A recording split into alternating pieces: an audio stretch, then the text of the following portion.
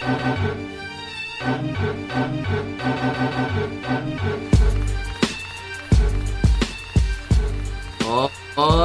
goes, and welcome to the 96th episode of Throwback Hoops. Woody V's in the house, and as always, please follow the show on YouTube or wherever you listen to your podcast. We appreciate everyone's support as we approach 100 episodes, and as always, I'm joined by my main man, Robbie Clayton. Wagwan, bro. What's up, Woods? Good to be back for another week, mate. See, we're wearing some matching Pacers jerseys today, so looking forward to kick it. Yeah, and we have two very special guests on the show today. These guys were just talking Aussie hoops and NBL fantasy over a can or three, and now they are proud hosts of the official Supercoach podcast of the NBL. They've built a cult following over the years and should be extremely proud of their achievements. One of them even has a hidden talent as an R&B crooner. We are joined by two of the three basketball blokes today, Brendan Boyd and Ben Russell. You would know them affectionately as Benny and Boydie, and it's a big Throwback Hoops welcome from Robbie and I to you, my brothers. Thanks very much, fellas. How are we going? I must admit that long talked about. Yeah, look, the fact that it's the can or three is no longer in the intro song. I do enjoy writing that intro song every year, but we must concentrate, as Boydie's just doing, on our refreshments as we're podcasting. So that still happens, but yeah, to be trying to make Supercoach history is what we're about now. Thanks very much for having us. I know that, guys, but I just wanted to show you that I've been listening for a while, man. Oh yeah, you know what I'm saying? So, and first time, long time. Boydie, maybe I'll throw over to you, man. When I said one of them has a hidden talent as an R&B crooner, what am I talking about, man? What am I talking about? Every now... Well, I do sing all the intro songs, as you probably would have heard, and all our Bench's Captain song and everything like that. So, yes, I have been... In a past life, maybe I was... did sing in a couple of bands every now and then. So I think in one escapade with you, Woody, up in Sydney earlier in the year, I did maybe have a couple of shandies and decided to break out in some Boys to Men, I think it was. Yeah. So. Put on a show. Ever since that happened, Woody, the expectation for our intro song lyrics has gone right up there ever since. So, the only problem is normally once I start, you can't shut me up. So I think you might have heard all three verses of that song that night. So apologies for that. No, it was terrific, and catching up with you guys in Sydney was great, and building that bond. It just shows our community just sticks together and has each other's back. So it's been really great to know you guys over the last little period. So really appreciate you guys coming on the show today. Benny, as you know, we'll start with you, Benny, and I'll come to you, Boydie. If you come on Throwback Hoops, we're all about that throwback. What nice jersey do you have? We're gonna crack open a classic pack later on in the show. So you got to come on the show and wear a jersey. So Absolutely. Benny, why don't you tell us a little bit about what you're rocking today and what it means to you? Yeah. Well, I noticed robbing this one about a year ago, so hopefully 12 months. That's a long enough break in between jerseys. But I'm in the LaMelo, the number one there. The LaMelo, I've got the City edition as well. I call this one the Stretch edition, just because it doesn't fit me, because it was from the pre-COVID days. And bit of story about this one. It kind of reminds me of road tripping with my co-host Boydie here in our very short-lived Phoenix Blokes podcast, and I'll take this opportunity to the one person that actually reached out to us when we stopped that, Matty Benici. If you're out there and watching, I appreciate you forever. But obviously, LaMelo Ball, he's a fantasy basketball cult hero that back-to-back triple-doubles. That was in fantasy folklore now. And of course, it's all about the three Bs, the big ball brand, but turned out to be Benny, Banksy and Boydie, the basketball blokes in the end. So, all about LaMelo. And, of course, being from Wollongong, I hope to talk about that trip a little bit later on as well. Yeah, sure. Looking forward to it, Benny. And you got a Rockets hat on there, so, tell us a little bit about that and your fandom for the Houston Rockets. I think we can get into it a bit later, but, let's unpack that a bit. Probably one of the worst decisions I think I've ever made. Just very briefly, it used to be really hard to follow an NBA team. Wasn't as easy as it was now. I followed Shaq, and that turned into T-Mac for Orlando. And then just followed McGrady over to Houston and follow all the Houston sporting teams now, which has been very unsuccessful. Thankfully, I've got my man Boydie here, though, and his teams that are probably worse than mine collectively. So thank you for that. Well, it's a good segue then, Benny. Boydie, why don't we go over to you, man? What you got on there? Nice. well, after his game last week, I had to go with Big Willie Magnay's Nice. top, obviously, 20 points, 13 rebounds in his kind of first couple of games back, I guess. So a 50 Supercoach point game last weekend, if you don't mind as well. So I had to wear my Big Willie jersey. Sometimes it's good to have a Big Willie on, you know. Okay. Two-way Magnay and 4 blocks as well in 16 minutes. I want to talk about that a bit later, so we'll unpack that later on in the show, Boydie, for sure. That's it. I wore it because I knew we'd talk about it later, so that's good. Word. All right, Robbie, man, my brother. I know you paid homage to the boys today and their 2 teams, so why don't you take the audience a little bit through what you got for us today, man? Yeah. I thought it would only be fair to sort of rock jerseys in honour of the boys today. So a couple of old school ones. Maybe I'll talk a little bit about the one hanging behind me. You can probably just see it there, but it's a 90s Robert Horry champion Rockets jersey. So yeah, I was a big fan of Mr. Horry back in the day. I won't do my full normal spiel I do was where I carry on for 5 minutes, but look, a little bit about Robert Horry. So he's absolutely one of the most winning players of all time. He's got 7 rings, which is only behind a handful of those Celtics legends back in the 60s there. So obviously got one more than Pippen and Jordan. He was actually also the first player, so the boys will like this in terms of fantasy aspect there. So first player to ever accumulate 100 plus steals, blocks and threes in one season. So that was pretty good that he could sort of, fill up the box score doing those things there. And honestly, despite not a lot of personal accolades, he's someone that has been in that Hall of Fame discussion since he retired, just given his 7 championships. So currently 53, he coaches his son's AAU team in LA. So that's a little bit on Horry there. I'll quickly stand up and show you the one. Can I jump in? Yeah, absolutely. I remember Robert Horry about. I can't even remember the ad or whatever it is. You know how like ESPN plays ads like non-stop, whatever sport you're watching really. But there was like a clip, and it was from one of the finals games. I think he hit the game winner, and it was like Robert Horry. It's like classic. Well, certainly would have got a game winner. He did lots of those, didn't he? I remember a dunk he did as well. He used to be on NBA Action where he dunked it and the ball went up 10 feet high up in the air, and while he was hanging on the ring, and when it came down, he dunked it in and they waved it off. But I think it still made the top 10 plays. But look, I'll stand up and show you the Pacers one I'm rocking. So it's a bad boy of the Pacers and a bit of an old school one as well. And for all our audio listeners who can't see, Robbie is rocking the Ron Artest, a.k.a. Meta World Peace jersey, man. It's a lovely jersey, this one, isn't it? Both of us, didn't you? That's it, I really did. Obviously your punching bag's out of camera view as well? Or?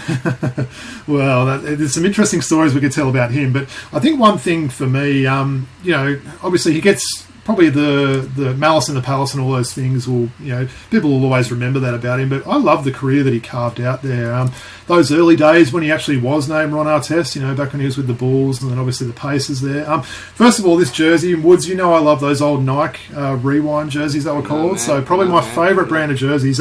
This one was huge for me when I got it, and eaten a few pies over the years, and it actually fits really well now, which is good. So, and look, just a little bit on Ron Artest. So, look, he's got a pretty good resume, to be honest. So, he won a ring, of course, in 2010. He's also a one-time All-Star, one-time Defensive Player of the Year, and also a one-time All-NBA player. So, pretty good to have that on his resume there. Still only 44 years of age. Feels like should be a bit older than that. He's actually involved in a number of businesses. From all the reports, he seems to be in a good place these days. So, maybe I'll throw it to you guys what your thoughts were on Mr. Artest. Boydie. I remember him because in the end he was almost like a defensive specialist, but I remember in the early days he actually had a fairly decent offensive game as well. I think especially at the Pacers he used to score pretty well back in the day, and then it was kind of after all the Malice in the Palace and all that junk, he sort of kind of almost got typecast as that defensive stopper. He was always good defensively, but I remember he had a bit more of an offensive game prior to that. For me, it's just good to see, hear you say that he's actually doing well, because it was a great concern that he was not quite potentially all there at all times. Yeah. Maybe that white line fever when he's on the court as well. So he was the second coming of Dennis Rodman, wasn't he? Really, kind of, almost. He's definitely an enforcer. But yeah, I enjoyed his brief time at the Rockets as well. So. I actually rewatched a little bit of the Malice at the Palace today just to set the mood there. Firstly, I couldn't believe how grainy the footage looked. Obviously, before the HD days, it looked so bad. I showed my daughter; she's like, "That looks so old." And I remember actually watching that, watching it live on ESPN. It was a Saturday, and I remember just watching that, and my phone just blowing up. Everyone's like, "Are you watching this?" But yeah, it's something that I think we'll always remember when it comes to Ron Artest. But yeah, still had a pretty solid career for sure. What about yourself, Woods? What is you're rocking a nice old school one as well? Right. Yeah. I am. You're still looking good with those red headphones as well. I'm liking those. Yeah. Thanks, man. I got the red hat as well. I got them for my birthday, boys. 40th birthday present. So yeah, these boys have seen me with the old ones, right? Yeah. So that's it. Absolutely. That's how we first met you. So Woods is standing up, rocking the very famous Pacers number 31, Reggie Miller. So it's actually the same sort of era jersey, isn't it, Woods? Yeah. It is. Yeah. Mine's the Adidas Hardwood Classic, which I really liked, right? Yeah. And, I've got a 4 or 5 Pacers jerseys, but I thought, with Boydie coming on the show, why don't I wear, the great man himself? So I'll just go through a few of his accolades, and Boydie, I'll just throw over to you, and you can give us your thoughts and your memories of Reggie. So he was the 11th overall pick in the first round of the 1987 NBA draft, 5-time NBA All-Star, 3-time All-NBA third-teamer. He made the NBA 75th anniversary team. He was in the 50-40-90 club in 1994. USA Male Athlete of the Year in 2002, All-FIBA World Cup first team in 1994. His number 31 is retired by the Indiana Pacers. His number 31 is also retired by the UCLA Bruins. I guess the Nick Killer, that's what I remember a lot about him. He was known for taking those big shots and making those big shots in clutch moments. So maybe being a Pacers lifer, Boydie, I'll throw over to you and ask you what he means to you and the kind of impact that he had on Indiana basketball. Yeah, well, the number 31 might be retired at the Pacers, but it's not retired Tuesday night men's basketball at Frankston, because I still wear number 31 to this day due to Reggie. So he was kind of that got me really into basketball, I guess, back in the day. So if you guys remember, I'm nearly 40 as well, Woody, so I'm not far behind you, mate. And I remember back in the day, this is the 90s, and we used to get games I can't remember if they were full games. I don't think they were. I think they were like highlights almost, nights, on like Friday nights, maybe Thursday nights as well, up really late. So I used to record them on the VCR back in the day, and these kids nowadays wouldn't even understand the pain that is VCR and rewinding and fast-forwarding and rah-rah. Getting copies over, let alone. And I must have, the first couple of teams I watched were the Warriors and Orlando as well, because the Shaq and Warriors had like Tim Hardaway Sr. back in those days. And then I don't know, I saw a Reggie game, and I don't even know if it was the famous 8 seconds game or what, but that was it. Reggie was my man, and I was a Pacers man from that day, I guess, forward, and have been since that. So it'd be the 90s. I mean, I saw a game over there when I was 14, so that's how many years is that? 26 years ago, something like that, nearly. So it's been a long time. So obviously haven't had that much success, as Benny alluded to in his intro to his Houston sporting teams. The Pacers generally aren't that flash. Not going too badly to start off the year, but let's not get into what happened today, man. We being an Atlanta Hawks fans, man. But yeah, they've always been, obviously they made that one final series, but didn't have the result we wanted. But did he live up to his sister, fellas? That's what I want to know. I was just about to say, man, high pedigree in that family, right? I know, that's tough, the two Millers. So both your jerseys are immortalised by great documentaries now as well. So correct, if anyone wants to check it out, by all means. Yeah, I think it still said. I can't even remember in the book. I think Cheryl used to beat him constantly, the time. So totally. So you can probably say that she's the better player, I would say. And obviously forged a really good career in the media since. So, he's a very well-respected pundit since. So, good to see some of these legends stay involved in the game in some capacity, whether it be in coaching or working the media. So, really nice to see that he's still... I'm kind of glad, a year or two, couple of years after he retired, I remember there was like some calls for him to join one of the finals teams, because in those days there was like big 3 teams coming on board. And I can't even remember. I think it might have even been the Celtics. The Celtics wanted to nab him when they had like Garnett and Paul Pierce, for another run at the finals, and I'm kind of glad that Reggie didn't. I kind of really liked that about him, that he was a one-team player, and even though he didn't get the success that all those years that he stuck through. And, you know, even though he was an LA kid, you know, he was used to being in a big city, and he went to, you know, that you've obviously seen the ESPN documentary. It talks about, like, Indiana was like, you know, predominantly country town almost, really. Well, it's a state, sorry. Indianapolis is the city, but you know, this big town kid goes into, you know, country in the middle of nowhere sort of thing. So it's it was a good story, I think, all around. And the other thing I can confirm, fellas, is that the other thing that Boydie definitely takes after Reggie is the yapping. Just the yapping is constant. So yeah, definitely a role model for Boydie. So he does the number 31 justice, which is terrific. Absolutely. Thanks a lot, guys. Really appreciate you making the effort today. And to all our listeners, we'll put these jerseys up on X, Instagram later on, so you can check them out. So let's get into some Q&A with the boys. What do you think, Robbie? Sounds good. Let's kick it. All right, guys. You ready to chop it up? Sounds good, man.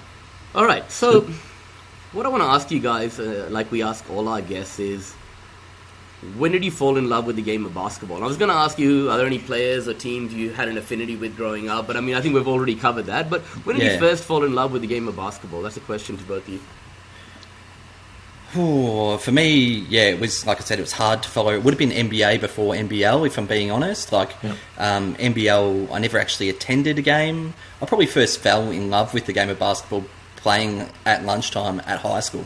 To be honest, that was it. And me and Boydie were part of a very ordinary midweek C-grade team where he helped us to a championship by injuring one of our players' ankle, and we got a great fill-in player, and we got all the way to the championship. But yeah, look, the NBL focus is, you might appreciate this, Woody Banksy, our other co-host, we work together, and part of our every payday, every second Thursday or whatever it was at the time, we'd go buy some cognac, some Hennessy, and we'd sample some Hennessy and watch, take in some NBL action. That was the entertainment on the Thursday nights, whatever it was at the time. So that's kind of my relationship with it. But I know Boydie has definitely played at a better level than us, and I think he's been blocked by David Anderson down at the FDBA. I think that was his claim to fame in our very first podcast. Yeah. So I've been playing basketball since I was, I don't know, grade 4 or something along those lines. So 30 years, and always, most of the time at Frankston, well, most years since then, I guess. And I fell in, I guess, Shaq was probably the big thing that got in, like, that early 90s, you know, when he drafted, it became kind of world news for a little while there, and obviously MJ was around in those days and everything as well, but it sort of had that real boom in the early 90s, if I remember rightly, and that's what I was saying about I was recording the highlight show, and they used to have the top 10 countdown or the whatever it was, NBA action every week or whatever, you know, all that sort of stuff. We did get those shows once upon a time, and that's where it kind of went from there, I guess. And that's why I got into the Pacers, and then kind of got into NBA fantasy as well. I remember year 11 or 12, I was getting up in the morning and setting my fantasy team every morning on the old dial-up internet. The kids nowadays wouldn't understand the pain that is connecting a bloody, I don't know, must have been about a 25-foot long phone cord. I don't know. People won't even know what that is. Some of the people listening and watching today probably, but hey, this is Throwbacks, man. That's right. It. Plugging it back into ripping the phone out and plugging my damn computer modem thing and listening to those sounds and all that crap, you know, to set aside before I went off to school every day. So that was probably fantasy. And NBL wise, I remember in the 90s, like when it got big for a while, that Southeast Melbourne Magic, Melbourne Tigers rivalry, and it was pretty big. I was pretty young then, so I don't remember going to any games, but I did. I used to, like, I think we had them on TV every now and then, or at least highlight shows and that sort of stuff. So I did watch a little bit of that. And then I think same as Benny kind of got into it. I think we used to do Wednesdays. I think they used to, for some in the early 2010s, they started doing Wednesday night games for some reason. We just started playing one of the fantasy games there and having dinner at Banksy's house and whatever and watching the games. So it's kind of just taken off from there, I guess. Thanks, boys, and shout out to Banksy, man. We wish he could be here with us, but I know you're here in spirit, brother. Yeah, I know. Benny mentioned him and the famous grand final that we won care of maybe my questionable doctor antics. I can't speak too much about that. ESPN are thinking about doing a 30 for 30 on that one, so we're just in contract negotiations at the moment. I have to ask you, fellas, is that the first dial-up internet impersonation you've ever had on the Throwback? It might be. It wasn't bad though. Yeah. Okay. See, this is why we've got Boydie on the pod for sure. Nice. Well, fellas, I wanted to ask as well. So, Woody and myself have been friends for 20 plus years now. Certainly, when we hear you guys on the Basketball Blokes podcast, it's very obvious to see that you guys have got a very tight bond and that the three of you are great friends. Maybe talk to us a little bit about how that friendship between the three of you started, and talk to us a little bit about that. I was the ring-in, Boydie. So, do you want to start off, mate? Yeah, so Banksy and I have known each other since year 8 or year 9, I think it was, and we kind of just hit it off straight away. I think I was pinching lifts home with his mum in the car, from school. I think that's how it started, and just weaseled in, getting free lifts halfway home, and that was pretty much it. And we've been best buds ever since then, I guess. So we're both each other's sort of best man and all that sort of stuff. So, yeah. I first met both of these blokes. They used to work together as well at a discount rejects shop kind of store. That was my first job when I was 16, and I actually had the great Boydie for my first few shifts showing me how things are done, and he was very professional, I have to say. It probably took until about the third shift where he showed me how to get the box cutter and just go just deep enough on the box so you just open up the packet of chips or whatever it is, so you can go write it off and then put it in the tea room. So he's always very professional. But worked with them, met them when I was 16.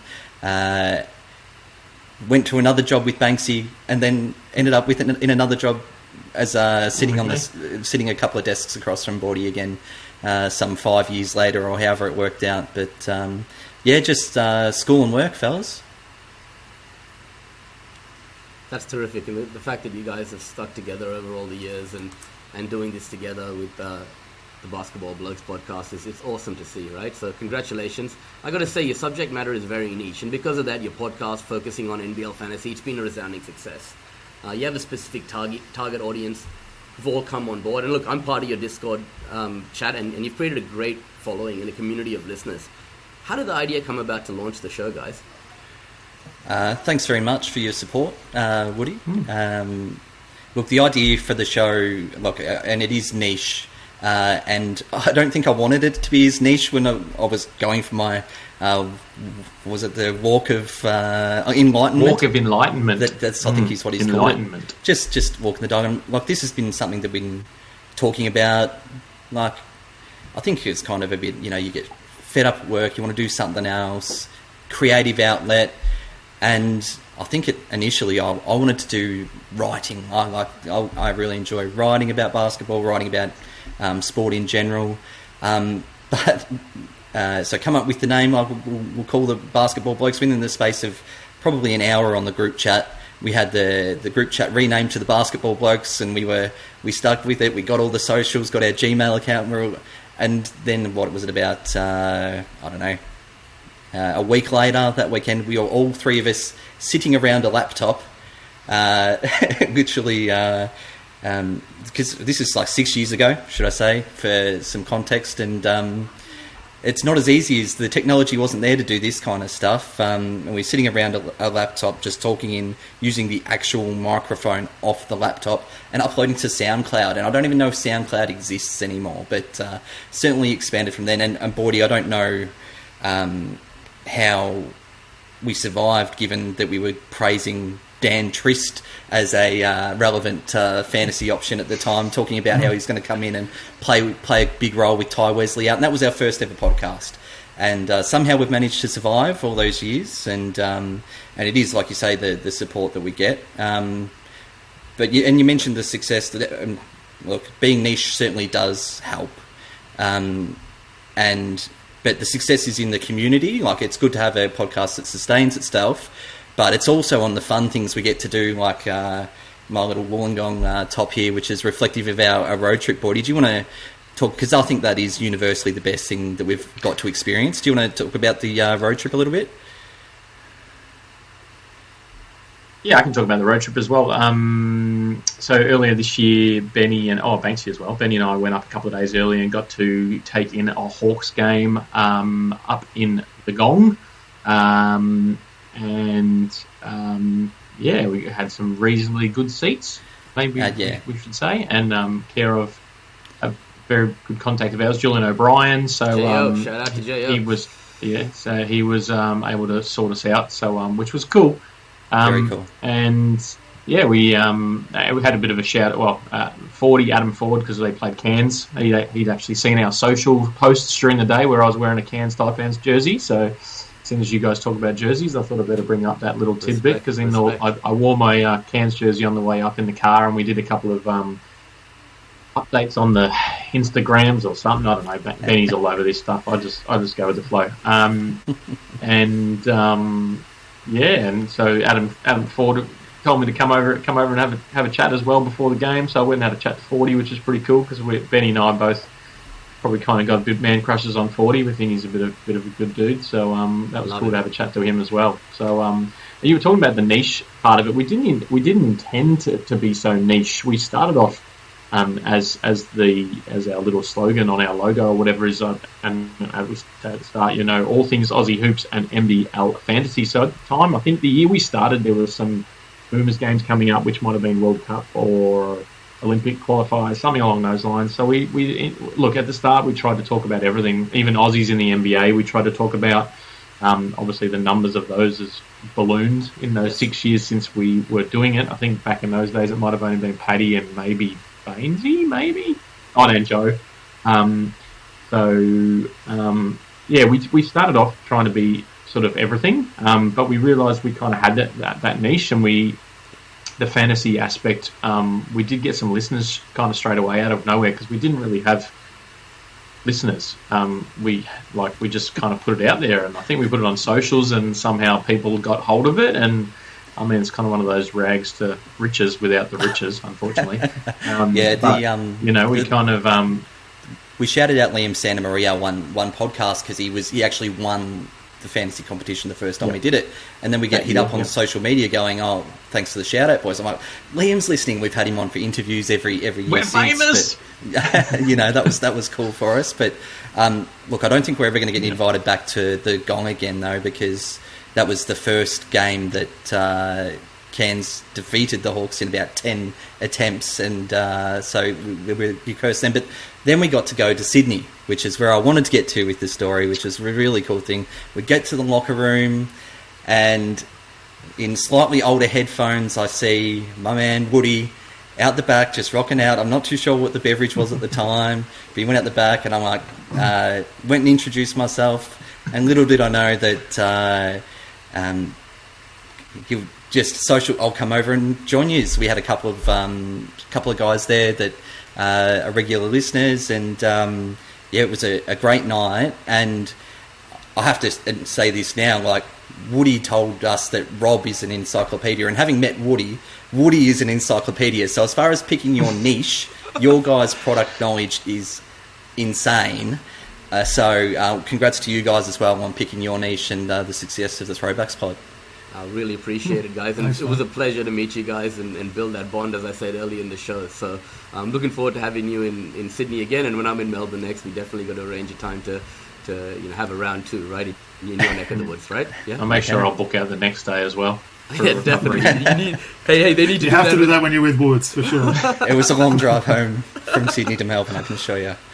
Okay, so speaking about that meeting in Sydney, we did have a good chat back then about how the NBL was starting to pay attention to you guys. You even mentioned there was a Zoom call where Larry Kesselman popped his head in a few years ago, but nothing actually fully eventuated from it. If we fast forward a few years, you're now the official Supercoach podcast of the NBL. You mentioned earlier, Benny, that writing was something you had a big passion about. Now you've got to, fulfill that ambition to start writing. Tell us a little bit about that progression and how that eventuated, and what responsibilities that entails for you guys week to week. I might jump in, Benny, if that's okay. Because I guess, and Ben sort of alluded to it a little bit with the Liam Santa Maria thing. Yep. We kind of got, through contact, through like tweets and that sort of stuff, adding people and chatting to people and that sort of stuff. People like Tom Hirsch, even Nathan Strempel, so well-known guys. We just kind of got friendly, I guess, with them. And that it kind of went from there. So then the NBL kind of got involved because those guys were obviously, or still are, very involved with the NBL. That's how they kind of found out, I think, about us and what we were doing, and et cetera, et cetera. And so, yeah, we've been in part of the process for things over the last couple of years, and I think that's where Supercoach got hold of our details as well, because obviously the plan was this year for NBL was not going to do their own fantasy. They were going to have Supercoach, and only Supercoach. So I think that's where they kind of got us involved from there, and then it's kind of snowballed, I guess. Yeah, the meeting you mentioned with Larry, I think we kind of became the public face for NBL fantasy, or the public contact anyway. In the community. Yeah, so if there was any issues with it, and you can imagine during the COVID years and all sorts of stuff like that, there was plenty of issues that popped up with it, and we would be the contact, and the NBL marketing team was great. And I always felt, I don't know if you agree, Boydie, but the marketing team guys saw the value in having a fantasy game and what it can add to the competition, but I just don't think that the level of investment was there at the time to be able to do what they wanted to do. So that was cool, getting on that was through the marketing guys that we got to chat with Larry. But I think it just shows, I think we've had people support us. Like, they could have dropped us, really. Like, they're starting this new Supercoach platform, and they could have just gone and done it themselves. Like, they've got no obligations to us whatsoever, and yet there's been a couple of people, I think, vouch for us along the way. And not only do we get to be the official podcast, which is something like, if you start, that was what the unbelievable dream was. Like, it just wouldn't seem quite unrealistic, but to actually be part of building the platform and working with those guys and creating something from scratch, and now doing the weekly articles, and we all contribute to that. We just said yes to everything, didn't we, Boydie? So it's one of those things that it is, we just wanted to take the opportunity, and we are grateful for it. And look, it is down to the people that have supported us along the way that we have that chance. And it just gives us an excuse to catch up every single week. And talk especially, fantasy. Talk fantasy, basketball. just talk everything, though, to be honest, let's be honest. So it's been a great thing that we've been able to do. And that's great, guys. Robbie, I know you got a question about the new Supercoach, but before we go into that, what I want to outline here is us guys just doing our podcast. It's opened up doors for us to see where you guys have gone. My co-host Robbie has been offered the job as NBL 1 commentator on the back of the work he's done here on the podcast. Congrats. So being able to do things like this and opening up doors for us, it's been fantastic. Just guys who just wanted to do something for fun, and then it taking off. It's really heartwarming to see what you guys have achieved. So once again, big congratulations, and wish you nothing but success going forward. Right back at you. Well said, Woods. And yeah, we wanted to ask you boys as well. You mentioned obviously the change in platform there. So Woody and I played the old NBL fantasy for years. I dominated him every year, of course. Come on, man. Yeah. So we wanted to ask, obviously, with the change to Supercoach this year, what do you guys feel are the pros and cons of the new platform there, if any? You want to go, Boyd? Look, we're contractually obligated to only speak positively perfect, right? about the NBL Supercoach game. No, there were some things that we didn't get across the line, for sure. Yeah. Do you care to elaborate, Boyd, in your thoughts on those, mate? Mate, that way you get in trouble. All right, look, I'll go. He's doing a lot better than me this year, so he's probably very, very happy with the game and how it's going. But for me, like, there was like a 6-man position that dropped off. That was something we fought really hard for. But the biggest change, really, I think, was the scoring system as a whole. Now, you look in the old fantasy format, if you played it, used to favour centres and people that could get rebound doubles. That was the name of the game. 100%. And now we've got a lot more guards, if you look just purely on average, that are up the top of the averages. That's, I guess, a broad level picture. But if you look a little bit deeper, the top 5 points per minute players are all centre eligible. So your JLA, Big Sauce, well, Will Magnay, it's probably a little asterisk on there, but still, and both Bolden and Geordie Hunter are the top 5 in Supercoach points per minute. So it's just that with the way the game is played now, that the big men are getting, there's a lot of small ball going around, you know. So I personally think it's a fair balance. It's struck a pretty good balance, and hopefully we've been giving people decent advice. And Boydie's going very well, mate. So do you want to? Yep. What's your tactic spin? So, well, we were part of the process about, like, we were almost like a cross check to make sure that the scoring was okay. And then so we kind of pushed back on a couple of things. I think we got some changes across the line. Yeah, definitely. Care of, and Benny's a bit humble here, but Benny did a lot of analysis work on the scores using our game logs that we keep, etc., for previous seasons to see what the impact on the new scoring would be. And yes, it took the focus away from those guys that would maybe just inch double doubles. I don't know if you guys were playing, you know, you would have thought about that, thinking back, you know, that MVP year in fantasy where he was only getting like 10 points and 10 rebounds, but he was like the top, or one of the top scorers in fantasy because of that. Dane Pinot, I'm talking about. Even the Bogut days, you know, because he would double in about 3 minutes of court time, etc. And it's nice to see Chris Goulding have a 50 guys after last game, you know, like. Well, that's what this that's it. And even Cotton was probably, arguably the best player in our league over the last 5 years, 6 years, whatever. He was probably disadvantaged with the old NBL fantasy scoring, I would say, to a T, because of losing a point for every 2 field goals missed. Not so much for Cotton, but I mean, free throws missed was a negative as well. But so it kind of disadvantaged him a little bit.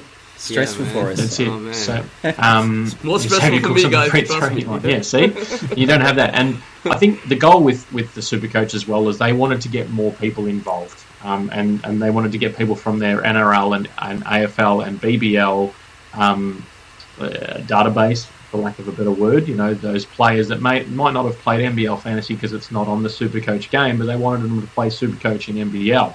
So they were trying to make it a little bit simpler. Because people new to the game, let's say, won't know that Xavier Cooks was a fairly average free throw shooter, right? So sometimes you wouldn't get him because of that or what have you. So I think overall, I think it's been great. I think the change has been good. It's rejuvenated it a little bit. Yes, the old faithful might be a bit upset that it's probably not quite as technical as previous fantasy versions, I guess, but I mean, this is the first year. I think they might make amendments. So I feel like it's ironed out. A few gripes that Woody and I had about it over the years was it definitely favoured big guys. There was no doubt about that. I felt like you had to get the calculator out sometimes just to watch the game, and like you said, losing points for field goals. One thing that used to bug me all the time was that Bryce Cotton only had shooting guard eligibility. That used to always piss me off because he used to handle the ball as much as anyone. Right. You could only get him in as a shooting guard and not a point guard. So I like the format now where it's guards and forwards, and maybe that 6-man option could be something they look into in the future. That would be cool as well. And look, we did speak a little bit about fantasy sports a bit earlier. I think, Boydie, you were talking about dial-up internet and logging on in the morning to set your team. Robbie and I have been part of the same fantasy league now for nearly 20 years, right? Same league, and we play multiple comps, various different sports. What's your experience with other fantasy sports outside of playing NBL fantasy? I know you touched on it, Boydie, but Benny, maybe I'll throw over to you to start off with.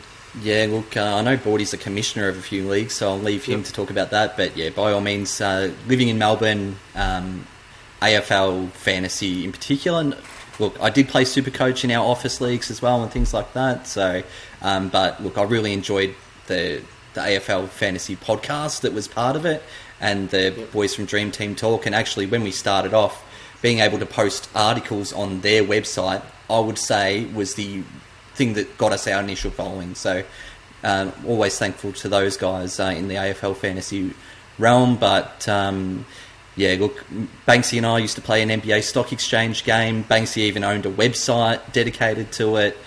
He was going to buy the platform from Roto at one point in time. He's the fantasy head out of all of us. But that being said, Boydie and I are still in an NFL fantasy league, and I know you're a commissioner of a couple of others, or at least one other that I know of, Boydie. Yeah, so we've got the AFL one, which is a stats-based one, the old Ultimate Footy, which has been taken over now as well. Categories, wasn't it? But, yeah, so that was scoring in categories. Like, I did play an NBA one like that, and I think you guys played an NBA one with categories, correct? Nine categories. Yeah, so I've played an AFL one that I think it's about 12 years deep, I think we are now. Something along those lines. Benny did used to play, but then he gave it away. He needed more time to focus on his NBL fantasy. Fair enough. So if you guys play and I play the NFL one too. Like, if you guys play like category leagues in the NBA, I'd really love to know like how far you guys. Look, we really want to push for at least daily game day Supercoach to be available next year. Just makes sense. If your fantasy team, season-long team, is struggling, you still just put in a team. I might even watch this game just because I've got one, right? But sure. I really love the concept of a draft. The draft is a fantastic element of fantasy sports. You guys obviously both do them. You've got a long-running league. Are we going to get to that spot in the NBL? Could we do one now, or do we need expansion? I'd love to know your guys' thoughts. Yeah, maybe I'll answer that one first, Woods. I'd love to see that, to be honest. I've done an English Premier League fantasy comp for years, and I find with a lot of these comps without the draft, all the teams just end up with the same players at the end of the season. I'm sure we'll find that a little bit in NBL. Maybe, I think NBL with the doubles and everything, it does make people change the teams more, but using that Premier League thing for an example, pretty much, you'll have 3/4 of the team, everyone will have the same, and it gets a little bit boring in a way like that. So I'd love to see the draft, who's going to get number one pick? Is it going to be Bryce Cotton that goes? Is it going to be JLA? Those sort of things like that. So that would be cool. Only one player would be owned. True. So I'd like to see that option at least. Maybe they could play that as an expert type thing, but also play the current format. So, what are your thoughts on that, Woods? Yeah, I think we chatted about this offline, Benny. It's about the amount of players we have in the league. If you do say 10 teams, 8 players per team. Once you get to the 80th player, you're looking at who you're going to get as your center, right? You know what I mean? Like, yeah, you might get Dane Pinona, who's basically, the kind of thing. You probably need a little bit more. You probably need 12 players a team. That gives you a pool of, my maths isn't too good, 144 players. That's probably in a place where we can go down that route, right, guys? Yeah. Look, one thing I've got to actually bring up here is, and Jacinta, a really good friend of ours, and the show host of Shooting the Breeze podcast, she's always talked to me, Woody, man, we need to have a WNBL Supercoach, right? 100%. Because there's a WBBL Supercoach. We love supporting the WNBL. I was just watching it before I jumped on here, and to really get some, more, eyes on the league, I think that is something that I think we can probably go look at expanding into first, right? So what are your thoughts on that, guys? Yeah. Well, I know that, I'm talking AFL again, before they officially made it a competition as part of their platform this year on the AFL fantasy perspective, I know that they have a prior winner who literally built a platform himself to play AFLW fantasy. I don't think we're going to have that someone to come in and do that, but look, it would be... We like to brag about the NBL as being one of the best leagues in the world. The WNBL is legit like the second best league in the world, is it not? Like, the quality is fantastic, and I got 2 daughters myself, so I would definitely be playing that. It's one of those things that you have just straight fantasy players out there, and they will then watch the game purely because they have a fantasy team and take interest. So it cannot hurt. Yeah. Squin, I know you'll be listening to this, so get your contacts at Basketball Australia and talk to them, and I know the basketball blokes will be on board, right? Hey, Woods, remember I played the WNBA fantasy this year. I just jumped on that. Need a host. A lot of interest from that. There you go. Yeah. There you go. All right, guys, so thanks for jumping on this week. Obviously, a big part of you being able to have the time to jump on this week is because there was a FIBA break. And I've been waiting for your episode to come out, so it's going to come out next week, I presume, before the resumption of play, right? Is it a majority rules, Boydie, that if we opt for the Sunday deck session to record, I think that might be the option. Look, it's typically get an article out and do everything straight away on the Monday as soon as the game unlocks. But look, if we've got the weekend available to us, we'll probably record on the Sunday and it'll drop on the Monday for sure. Right, so looking forward to that, guys. So normally we'd preview the round that is about to follow, but what I'm going to do is go back and look back on the round that just went and throw it to you guys and get your thoughts on a few things. So let's start off with the first game of round 8, which is Tasmania versus New Zealand. New Zealand winning 97-92, which you would say is a bit of an upset victory. Maybe I'll throw over to you, Boydie. From a fantasy impact point of view, I want you to talk to me a little bit about the impact that Magnay had, and what implications is that with people owning someone like a Marcus Lee, right? Yeah, well, obviously, as I mentioned earlier, and the reason why I wore the jersey today, Magnay had that huge game in this game. So I think, 20 points, 13 rebounds, a couple of blocks you mentioned as well. He just was all over it. He was everywhere, and it just looked like he was the Will Magnay that we have all sort of wished for over the last, I don't know, since he came back from his little stint in the NBA or whatever. 3 years, I think it is, something along those lines. So he was dominant, but everyone forgets, though, that Lamb was probably pretty dominant on the other side of the court as well. So I think he had 47 Supercoach points as well in that game. Off the top of my head, my computer's not working that flash while we're on here, unfortunately, so I can't get anything concrete up. But still only small amount of minutes, right, for Magnay to do that. So what we want is Supercoach, and like what you're talking about, how are they going to play Lee and Magnay together like he produced, but it was still in a very short amount of minutes. So we want to see those minutes going up, I think. Yeah, and that's one big red flag we've always kind of said about that.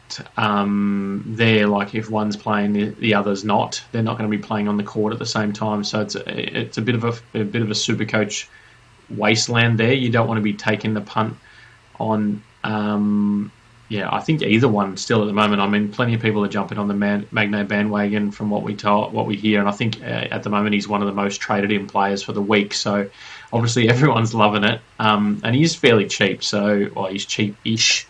I wouldn't say he's super cheap, but he's good value. One to watch. Shame about Will McDowell Whitefellas as well. Yep. Like I don't know, does that come out for 6 weeks? Has it? Yep. Something along those lines with the hand. Look, I think we'll get into New Zealand a little bit later when I go to the second game of the round. We can unpack that a little bit further, Benny. Sure. I might move on to you, Robbie. Your Wildcats are back, brother. You know the Red Army's a bit quiet now, man. So give me some Doolittle love, bro. Give me some Doolittle love, man. Well, first it was I told you Doolittle was the keeper, right? I told you that, right? You can't prove otherwise. But no, I mean, look, I thought this game was a little bit ugly, to be honest. Wildcats did what they needed to do. I just like the spread. In terms if we're looking from a Supercoach perspective, we saw Ben Henschel actually get on for 1 minute. I don't think he got a stat though. But obviously Cotton put up some pretty big numbers. Loving what Hiram Harris is doing. He's one of those guys that's sort of filling up the stat sheet. Doesn't get a lot of shot attempts, but does all the dirty work and everything like that. So I think Cotton's probably the story though, isn't it? He's 25 points in this game. He's just been killing it the last couple of weeks. So yeah, not sure if this FUBA break's the best thing for the Wildcats, on this break, but maybe they'll get a little bit of rest into some of the guys and they'll come out firing and knock off your Kings next week. That's going to be a good game, man. It's going to be a good game. All right, let's move on. Southeast Melbourne versus Adelaide, boys. Fans, we're not talking about this, right? We're out. Let's talk. Yeah, man. It seems like a few steps forward and then a few steps back. For SEM. So I don't know. We're a bit of a yo-yo. Like we're up and down. We're not sure what. Yeah, I don't know. It's kind of it was just a bit of a yuck game. I mean, we were up by. Well, that's it. We were up by 18 points. I think it was near the start of the third quarter, and ended up losing by. Well, we were down by double figures almost at one stage, I think, and sort of fought back a little bit. So. Just a bit yuck. I mean, Sauce Williams had some foul trouble. Creaky probably didn't have his best game. The two import guards probably didn't play that flash either. Cummins was in a bit of foul trouble as well with that one, if I remember rightly. So it's kind of a bit of a yuck game. But I was going to say, Robbie was talking up his man Doolittle. I reckon he's got Mitch Creek to thank for that, because I think Doolittle was average until Mitch Creek was in the commentary for a Perth game, probably 2 weeks ago, maybe 3 weeks ago, and was talking Doolittle up like, played with him, played against him, in the Puerto Rico league, not this season, just gone in our off season, the one before, I think it was. And, he's like, this guy's like a 10 and 10 guy, can rebound, like one of the best rebounders for his size, blah, blah, blah. And then next minute, I put a rocket up Doolittle, and gladly, because I've got him in my side, but he has been ripping it up, I guess, in the last couple of games. And he's played some big minutes too, where it was kind of looking like, maybe it wasn't the best signing in the world after the first couple of games, was it? So. On that Southeast Melbourne Adelaide game, just a couple of real bizarro world things. It's the second game in a row that someone's tried to assault Towie Smith-Milner. We had Gary Brown punch him in the guts after Magnay went in the game before. So, and Daniel Johnson. That was the weirdest thing I've ever... Like, I was happy with the ovation the 36ers fans gave him. That was good to see. And in the first half, Boydie sending me a message, look, I'm like, how we can stretch the floor. This is something different. And then, it obviously didn't pan out for us. But that was bizarro world stuff, seeing Daniel Johnson not playing for the 36ers. Definitely. And a shout out to CJ Bruton and the Adelaide 36ers. After being much maligned at the start of the season, they have turned it around nicely here, and they're competitive. So shout out to them, right? All right, let's move on to this Cairns and Tasmania game. What I want to speak about a little bit is, I know you guys are big fans of 40. Cairns is my second team. A lot of people's second team, right? Mm-hmm. They're 2 Hail Marys away from being 6-4, but they're 4-6. Tyler Harvey jacking that one up, and then obviously McVeigh doing the same thing, right? So they're a bit unlucky. They're a strong team, well coached. They've got to be a bit unlucky to be where they are, I feel. What do you think? I agree. Like, they get, obviously, players back, and then Bobby Clintman plays 8 minutes and the hip's not quite right, They just haven't had that run at it yet either. And interestingly enough, on those buzzer beaters, both shots were over Sam Wardenberg. So we put together a little video, and I'm like, oh, poor Sam. And then someone posts a video from the NCAA tournament in the year where Loyola went to the Final Four, and in round 1, they won on a buzzer beater over Sam Wardenberg playing for Miami as well. So poor Sam, he's had a rough go at it. He was not too happy about it. But look, I still they're my second favourite team as well. Look, I think that they are still a play-in contender for sure. But from a Supercoach perspective, they've got a great schedule, so we have to be looking at them for sure. I mean, Sam Wardenberg's one guy I want to talk about. He's been really disappointing for me this season. After his great rookie year, he's just fallen in love with that three-point shot. He's not shooting it at a very great clip. What made him really good last year, and maybe Robbie I'll throw over to you, is his ability to put the ball on the floor and actually attack the rim and score from the paint, And we've seen a lot less of that this year, and that's really affected the Taipans' ability to take their game to the next level. Would you agree? Yeah, I think you're right. He certainly hasn't, given what we were maybe expecting from him. Probably maybe some second-year blues, I'm not sure. And it has been a tough schedule for Cairns. I'm not sure why teams are probably putting their hand up to do these NBA pre-season games when it's like round 3 of the NBL. It just seems a strange thing to do. But I'm sure he'll find his way there, Woods. I think it's just the continuity with these guys as well, sort of playing together. They've had a lot of people in and out of the lineup. So hopefully he can find a bit more of that game from last year. Maybe, start off getting to the basket a bit, because he does have a good shot. He's just not really getting him to fall at the moment. But I think you're right. A couple of buzzer beaters away from having a lot better record. So a lot of games coming up for him. So hopefully they can turn it around. All right. So Brisbane versus Perth, man. Over to you. Back to you, Perth. Back to you, Robbie. Perth, hard fought win, man. This wasn't a fun game to watch. It was very ugly, right? But they managed to get the W, right? It was an ugly game. It felt like Perth just stole this one. I don't know what the time in front was for Brisbane, but it felt like a lot of the game there. I was pleased just to get out of there with that W after Brisbane knocked us off earlier in the season. So, it's great seeing all those green W's underneath the Wildcats. I'm enjoying that. Yeah. And boys, Brisbane finding it difficult to execute down the stretch. We saw that against Sydney the week before, right? We found the same thing happening here against Perth. They're really close to being good. I think Shannon Scott's going to make a huge difference being that leader, right? But talk to me a little bit about Brisbane. Yeah. Boydie, I know. This is the first game where they've looked a bit Supercoach. But yeah, talk about it in a real life basketball perspective for Sobe. I think that's an issue. Oh, look, but the last game in Supercoach he was no good as well. I think 15 or something like that. So playing a bit of hero ball. I think this is the first game where obviously Brisbane have been beatable at home. I think before that they'd won every game, I think, at home this season. But they just probably got Perth at the wrong time, I guess. Perth are running hot at the moment, and they're really, as you said, without Shannon Scott sort of running the floor there, which I think he's been real important to them. Yeah. And him out for the extended period has really cost them a little bit. I think they've gone downhill, obviously, since he has been out. So they need him back as quickly as possible.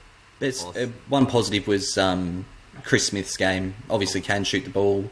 In pre-season was doing it magnificently, and this is his best game of the season, I'd say, in the season proper. So hopefully when they get Scott back, they'll all be able to put it together and start going on another run. Yeah, that jump shot is wet, man. Agree. It's a nice looking shot, isn't it? Chris Smith. Yeah.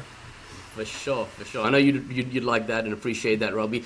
From one ugly game to another ugly game, 69-65. I think we'll get to the Melbourne-Sydney game, but I think Melbourne might have put on as many points as New Zealand in the second half of the Melbourne-Sydney game. So let's talk. I want to go over to the Blokes, right?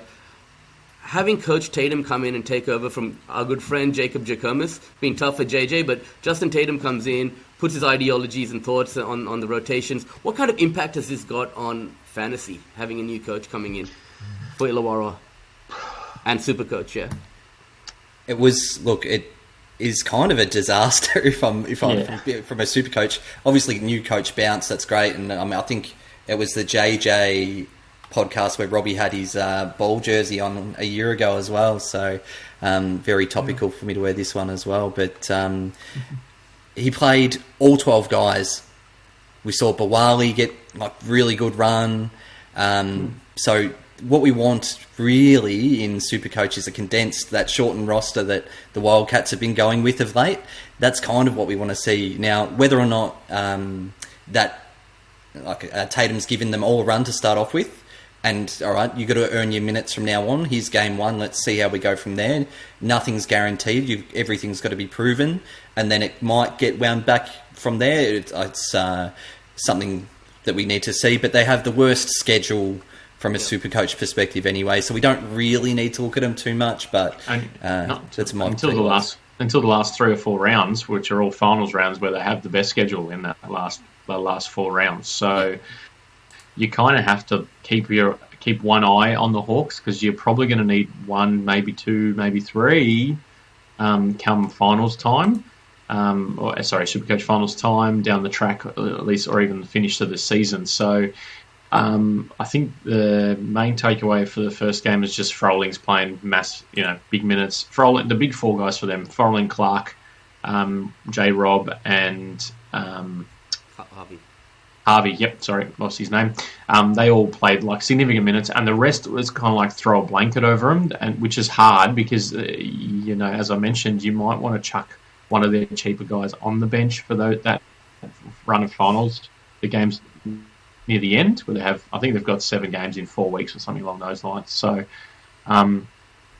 it's a bit of an enigma at the moment. But as Benny said, hopefully it was just one game, and they go from there.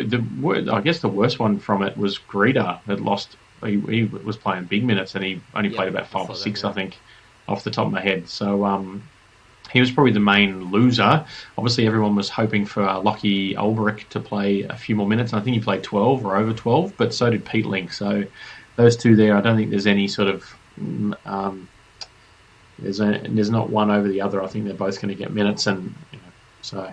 And Benny, quickly before we move on, New Zealand. Yes, you mentioned William McDowell-White injury, out for a while. I think him and Zylan Cheatham are not going to be back till the end of the year. So New Zealand really rely heavily on these guys, Lamb and the law firm, as Robbie likes to call him, Parker Jackson Cartwright. And there's pretty much nothing else after them. So from a basketball perspective, right, they need something more from the Finn Delaney's of the world, to contribute. And from a fantasy perspective, those two are obviously going to be bankers going forward, right? Yeah.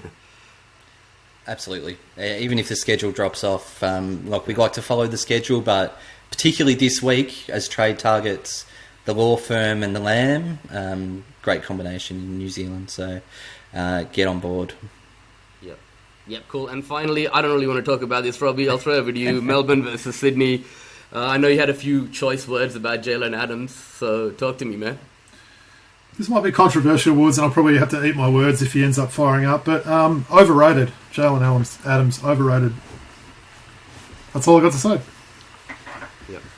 Yep. And Chris Goulding, guys, I mean, all this talk, MVP, is there some credence in that? It changes every week. It was Jalen, and then Alan Williams, then JLA, then Chris Goulding. And look, I mean, if you had to stop it today, based on the record, JLA hasn't played enough games for United. It would be probably CG43 that would get the prize. But how that pans out later on in the season, it's just. As a South East Melbourne fan, it's hard to say because he always tortures us, but and he's been doing it for years, and he flops, and he's really frustrating to watch as a non-United supporter. But you have to give him credit, fellas. Surely, I was watching Rose Gold, and when you see him in the Boomers colours, and I'm like, oh, this might be actually a bit likeable, but. Yeah, I don't know. It's hard for me to say, but he's killing it right now. Yeah, I think he's had a couple of down games as well, though. So I would say no at this stage myself. But I think, if the season stopped today, he'd be probably up there. But I think he's a bit one-dimensional myself. 100%. I was going to say that. Yeah. So he doesn't. I'm not sure. He's probably lucky he plays on the best, if not second best, defensive team in the league this year, because they all help each other, and it helps when you've got Daly or Jay Ely to throw at the best backcourt player on the other team every week as well. So I think he's doing pretty well, and he's played some games. I'm not sure if he's put it all together, but then again, I don't know who there's. Standouts wise, I'm not sure there's anyone really odds on. So he might for stop now. I reckon Cotton's bobbling away though. I think he's turned the tide, and I think we've got. And I'm peeved because I nearly used the boost in Supercoach to bring him in round before this one, and I didn't. And I kept Miller, who obviously was out with that injury, and so it's put me a ton. I've lost about 150 ranking positions in the 2 weeks, unfortunately. But if I had Cotton for both those weeks, I probably would have been making ground. So, and just quickly before we move on, Coach Vickerman really outcoached Coach Mahmood Abdul Fateh, I thought, right? In that second half, he must have spoken to the team at halftime and come out. They came out with energy. We didn't call. Sydney. When I say we didn't take timeouts at opportune times to stop the momentum, right? Interesting you say that halftime speech, because I'm told that Daly actually took the halftime speech in the Melbourne change rooms, not very happy Daly, apparently. Well, there's a coach on the floor, right? A coach is part of that locker room. So whatever happened there, I think Sydney needs to look at it, because this likely final series, I'm hoping anyway. Hey, right, Woods, are you angry about that overrated comment, Woods, or you okay with me saying that, or? Look, this is what this guy said to me. Texted me, said Doolittle is the worst import in the league, right? I was in a filthy mood that night. Yeah. All right, and I didn't say anything at the time. All right, but now I'm like, remember what you said, So I'm just gonna keep quiet now and wait for him, that former MVP, to prove you wrong. So just you wait, man. He's gonna step up. He's gonna step up. Your guys your guys DMs or group chats or whatever is rowdy as ours does get at certain times as well. Definitely. I see, so that's good to hear. Jay Adams, with Robbie's bringing him up. I feel like I just watch him every week still, because I know Sydney have got a pretty good schedule coming up, and I've been watching him. He just feels like he's in first gear. He's not cruise even control. Cruise control. Shit, to be honest, you're not allowed to say that on your podcast. You can. Apologies if I'm not. You can beat me out. yeah, he kind of like just looks like he's cruising. And is that because he's like so bloody fast that when he's just walking, looks like he's running? That's his demeanor, right? You know, and yeah, it like is. Almost in first gear. And when he wants to put it on, he can. And we've seen him do that. We saw that in the fourth quarter of that Brisbane game when we needed him to step up. Yeah. He did that. So I think let's just wait and see. Liam said it many times that import that has a great season and comes back for the second season sometimes has, takes it a bit easy, right? So let's just see how it plays out. Anyway, guys, I want to move on. I want to talk some NBA, right? We've got 3 NBA teams in focus here. I'm going to start off with some Hawks talk, right? Robbie, we lost to Boydie's Pacers today. No surprise, we're playing just under 500 ball at 6-7. So I want to just read you a little quote from the Bleacher Report from Greg Swartz, and I want you to comment on it. All right, Robbie? Yeah. Following a season in which they went 41-41 overall, the Hawks have begun the 23-24 campaign a perfect even 6-6 as well, 6-7 now. There's enough of a sample size here to know Atlanta should once again fall into the play-in tournament in the East, as a roster of Trae Young, DeJounte Murray, and some high-quality role players can only carry the Hawks so far. If there was ever a team in need of a third star, this is it. Even after trading for Murray, the Hawks can still part ways with multiple first-round picks and have some intriguing young talent to offer as well. This could be a potential home for a player like Karl Anthony Towns, Pascal Siakam, OG Anunoby, or Jeremy Grant at the deadline. Speak on it, man. Well, I'd be happy getting the big cat because he's one of my favourite players. Look, I'm still keeping the faith. I'm an optimistic Hawks fan. They've had a few. Started off bad, then they went on a run. They're a little bit ordinary at the moment. I do like the depth they've got. Sometimes it can be to their detriment, though, when they're possibly playing too many players. Loving what Bogdan Bogdanovic is doing this year. He's having an absolutely amazing season. Probably expecting a little bit more from Onyeka Okongwu. I think he's someone that can maybe step up, and DeAndre Hunter. But I'm keeping the faith. I'm not a big fan of OG Anunoby or Jeremy Grant, if I'm being honest. I wouldn't really want to give up anything for that. Pascal Siakam's an intriguing one. I know the Hawks have reportedly offered, I think, maybe DeAndre Hunter, a first rounder, and maybe AJ Griffin, so some sort of package like that. But again, he's a free agent at the end of the year, so you do want to give up 3 key pieces for someone that might walk out there. But I'm keeping the faith. Hopefully we're going to be obviously seeing them next year. Hopefully they're in some serious playoff contention more than playing contention. But yeah, I'm still confident. Yeah, likewise, man. Likewise. Boydie, let's move on to your Pacers. 8-5, you beat us today. What was the score, Robbie? 155 to something? 147 or something? About 200 to 190 or something. Crazy game. Crazy game. 150 plus again. 2000 to 2009. Yeah. I love the roster they put together this year. One guy I want to highlight is Aaron Nesmith and the way he's developed his game. What do you think of what he's brought to the table? Yeah, there's a bit of a question mark around him about how he fits, and with Buddy Hield in there and Mathurin, they want to play more, and obviously alongside Halliburton as well, how that was all going to work. There's too many sort of backcourt guys, but I think they've kind of got the mix kind of right at the moment. I haven't been able to watch too many games, but I keep my eye on the scores as best I can. But he's obviously talented, the side of me kind of thinks, Buddy's 35 or whatever he is now, but he's not that old, but it feels like it in our team because he's much older than most of them. I'd like to see him get all of Buddy's minutes almost, but Buddy's still our 4th top scorer at the moment, average scorer, so I think he has to stay there. Little bit of worry about the Pacers is just there appears to be a lack of defense. Every game seems to be 130 points plus for both teams. And it's all good to be an offensive team and ball out. They're exciting games when it's high scoring, but defense wins championships, as they say. But we're a very young side, and we're just developing and getting that chemistry. One person I'm really happy with a little bit of a turnaround is Miles Turner. So obviously, countless seasons of maybe not playing to potential to a degree, and also his name is always dragged through the trade rumours, and it always irks me because I really like him, and I don't think players like him grow on trees. What is he, 6'10", shoots a 3 pretty well. Block shots, shot blocker. Yeah. Can play. I don't know why you would trade him. I know the Lakers were sniffing around last year, and they're one of those teams that gives me it's pardon me, but yeah, it's good to see him turn around. What's he averaging? 17 and 7 rebounds or something along those lines. So a good little partner to run along with Halliburton, I reckon.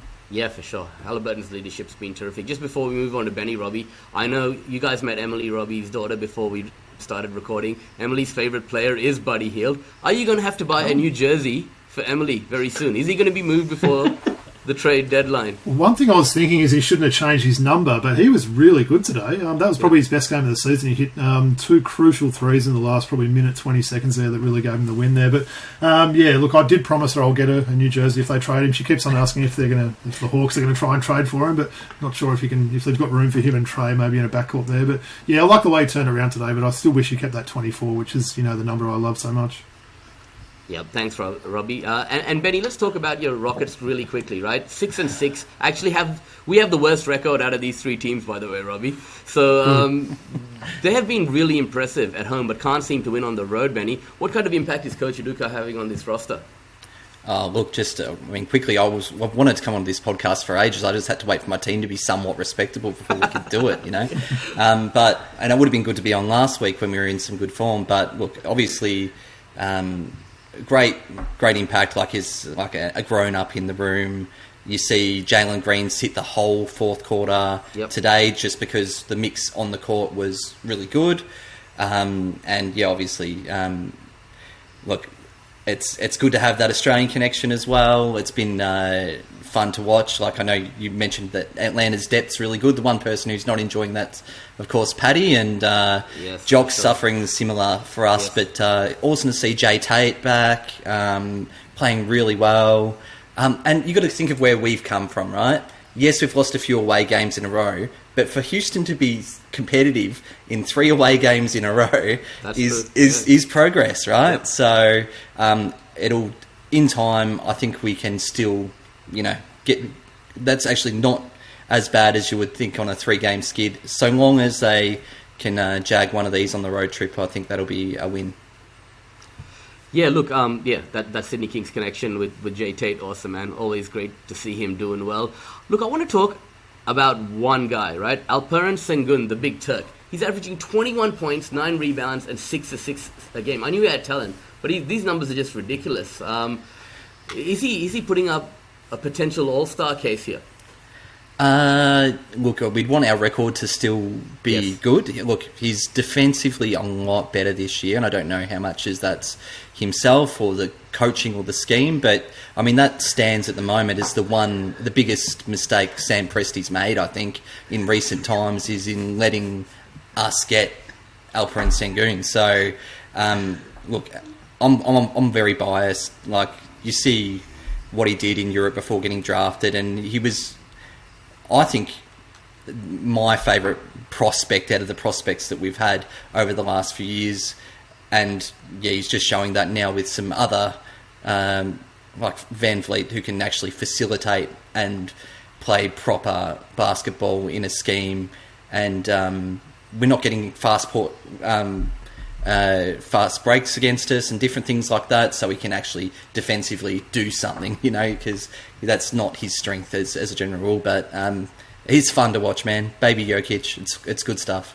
Yeah, definitely. I like the roster they put together this year. Robbie and me was speaking about it earlier. I think they've made some good moves. Having an adult, like we spoke, Fred Van Vliet, there, to come and offer that experience in the locker room has been great. So let's just see how it plays out. All our 3 teams are just floating above water here. All right, guys, sorry about that. My dog Skittles was biting my toes, so if she just came up on screen, I was just trying to get it out of it. Okay, so we are going to now do what is my favorite section of the show, right? Classic packs, all right? And I always tell Robbie when we have guests on, don't show off, give the boys a chance to guess my clues. We know you're the man, right? Okay. I got no chance. So, he's in bad form lately, though, right, Robbie? I like this year. I do like this this vintage you've chosen here, man. I think I've got quite a few Reggie Miller cards from 94, 95, I reckon. So the 94, 95 hoops by Skybox, right? So I should like 94 and 95 as a Rockets fan, but I think I was still Orlando at that time. So, they were 2 great years for the Rockets. Yeah. I can claim him now, but I didn't get to enjoy him. All right, awesome. So basically, I'll open it. I'll give a few clues, and you just chime in, guys, if you know who the player is, right? And this is a brand new pack. Not open. Mm. So this pack has been in here for like 20 years, right? Before it's been open. All right. Actually, closer to 30, but yeah. Kansas City's finest. Kansas University's finest, right? I love this guy. One of my favorite players. Power forward. Was involved in a trade to the Atlanta Hawks. I'm not even going to say his name. Robbie very unhappy. All right. Number 15 from Kansas, Danny Manning. Oh, man. Let's just ruin the vibe now. Right. Now I'm in a bad mood. Can't stand that guy. All right, this is a question card. All right. We can see the bottom of the card, man. It's just a bullets card, man. Come on, man. Oh, You're nearly 40 now. I like it. That's I nice. remember this set, actually. Yeah. Yeah, I can't remember either. What does this say? So cool that people send these into you, man. Yeah. Thanks, Sydney Seekings. Yeah, I think cool. you send this one like in, it. right? All right, cool. We've got... what is this? All right. Forward from the Philadelphia 76ers. Number 40. And then on the back, it's got another player. Number 40. Oh, no. He was previously at the Bullets. Number 40. Part of that 93-94 NBA draft, guys. I think Calbert Cheney. Yes. Oh, nice. The encyclopedia. Okay. This guy was a spark plug off the bench for the Golden State Warriors. Number 22. I think he played for Milwaukee as well. Very similar name to Boston Celtics legend. Same surname as Boston Celtics legend I'm talking about. Played for Milwaukee, I think. Number 22 guard. Don't wait for me to try and answer, man. Ricky Pierce. Ricky Pierce. Yeah, Pierce. the veteran. Jeez, he played for a few teams. All right, leave this one. Leave this one for Boydie. Boydie, you mentioned Ron Artest in the same breath as this man, who is an eccentric Carmen Electra. I'll throw that name Dennis out there. Rodman. We've actually got Nice one worse than colourful money. hair. Have That's we? good. That's a good card. Ooh, I like that one. That's nice. I like that. It's gold. Spurs, Rodman. What is that, an insert? He's probably had his hair that colour of gold. It's an insert, yeah. It's the gold. I think it's just the late blue. I can't believe we got a card of a player's name we mentioned earlier. That's pretty freaky. Yeah, it's just a. Yes, I've never seen this pack before. These packs before. All right. Oh man. Okay. Same surname as the starting point guard for the Charlotte Hornets right now. Right. He's a forward center rookie from the Golden State Warriors. Okay. The starting point guard. Now the starting off guard. Let's just say who plays alongside LaMelo Ball. LaMelo Ball. Right. He's a combo guard. Never seen a shot he doesn't like. His surname is? Rozio. Yep. So this guy's got the same surname from the Golden State Warriors. Terry. Clifford Rozier. Oh, jeez. You know they're not great when there's a picture without their jersey on. That's just a warm-up. I mean, the warm-ups. Okay, number 35 from the Los Angeles Clippers. I think he was on this team with Tony Mazenberg and those guys. Your brother would know this guy. Not Lloyd Vaught. Lloyd Vaught. Straight out of Michigan. Yep. What? All right. Skittles is back. Skittles, yes, I Yep. know that one. Yeah, she's okay. The Rifleman, one of the great three-point shooters of all Pacers time. legend. Yeah. I've shown his jersey on the show, haven't I? Is he San Antonio Spurs card? Chuck. Person. Big fan of Chuck Person. Yeah, Person. he was great. All right. Okay, guys, this one's for you. The first overall pick in the 94-95 NBA draft, known as Big Dog. That is Glenn Robinson. That is Senior. Glenn Robinson. Skittles? Glenn Robinson. The second? Maybe Glenn Robinson the second? I think it is. Possibly, Yeah. yeah. Okay, okay. Phoenix rookie. I don't know much about this guy. He's a guard, Robbie, from the Suns. What number? Number 8. He's got the same name as a Washington Wizards center. who threw the ball up in the air like an idiot, and then who got the catch? I think it was Toronto Raptors players caught that ball and shot the three. Who was that? Do you remember that incident? That was Mo Peterson, wasn't it? Mo Peterson shot the three, but who was the idiot from the Washington team who threw the ball in the air thinking the game was over? We're talking about Michael Ruffin, and this is Trevor Ruffin. Oh, yep. Trevor Ruffin, yeah, jeez. It's been a bad pack, man. It's not a lot of big names so far. Jeez, and Danny Manning to start it off. I see, Rocket. I know that's Houston Rockets. That's a Houston Rockets question card. It's before my time. As I said, I can't claim That's a terrible logo, by the way, wasn't it? It doesn't have the answer, but it says, which Rocket set a rookie for the rookie record for 3-point field goals in a season? Matt Bullard. Or Matt Maloney. I don't know, man. I've got to get Series 2 to find the answer. Oh, really? Terrible pack, guys. Terrible pack. Really bad pack. Sorry, guys. Hey, sorry Boydie, thanks for getting one to, at least give us some respect. That's it. Terrible pack. Terrible pack. Sorry, guys. I was hoping for better. All right, cool. So it's been really great, guys. Thanks for chopping it up with us. Had a lot of fun. Robbie, maybe I'll throw over to you. Do your thing. Sounds good, mate. Well, that was a bit of a terrible pack, Woods, but it was good to see a new type of cards. Anyway, we haven't done those ones. So, just wanted to really thank everyone for tuning in. Please make sure you subscribe to us on YouTube or wherever you listen to your podcasts. We can be followed on Twitter /X at ThrowbacksHoops. On Instagram, we're throwback.hoops. Of course, our email address, throwbackhoopspodcast@gmail.com. Also, if you wanted to pledge your support to us on Patreon, we'd really appreciate a couple of dollars a month. Would really help us with the production and editing and all the expenses that are associated with this show. But I'll throw it back to you, Woods. Blokes, why don't you sort of let the audience know a little bit about where they can follow you, all that jazz. That's your job. You want ours as well? We're at bball_blokes on Twitter, or X, sorry. Basketball Blokes on Facebook or www.basketballblokes.com. And that's it. All right. Any final thoughts, guys? Thanks for having us, guys. It's been really good. Been really good to finally get on here and talk to different people. Otherwise, I still had to talk to Benny today, so it's not that great. But it was good to talk to some others. Vouch for that. Great not to have to sit next to Boydie for a podcast for a change. So appreciate you having on, and hopefully we can do it again. Robbie? No, it was great fun, lads. Enjoy the NBL break this week. It's going to be strange, isn't it? It's going to be strange sitting down and not having all the games to watch. Maybe watch a little bit more NBA or catch up on some Netflix or something. But really appreciate having you on, guys, and getting to meet you for the first time. I know Woody's had the pleasure already, but hopefully we can do it again sometime.